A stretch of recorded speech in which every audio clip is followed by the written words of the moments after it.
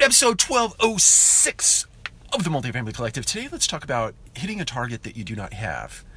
There is a great analogy from the world of bows and arrows, and that is this: if a bow and arrow, I don't know what those individuals are called in a competitive setting, but if they are going to a competition and they are intent on winning, then the person who is shooting the bow, archer, I guess that's what it is, an archery competition. So the archer lines up the bow or the arrow with a target. He pulls back on the string and he lets go at some point after having aimed in order to hit the target.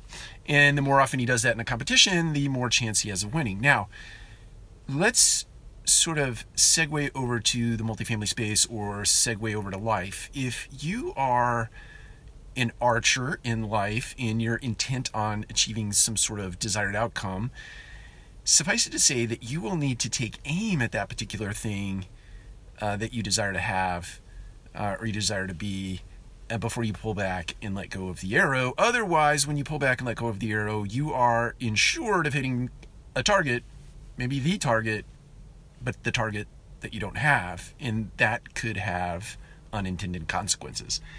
So the overarching punchline here is to always have a target in mind. For every thing that you desire to do in your life, look out there on the horizon, find the target, find the thing that you would like to achieve, or see the person you'd like to become, and then get true alignment with that arrow before you pull back and let go, because you will hit 100% of the targets that you do not have. Take care. We'll talk to you again soon.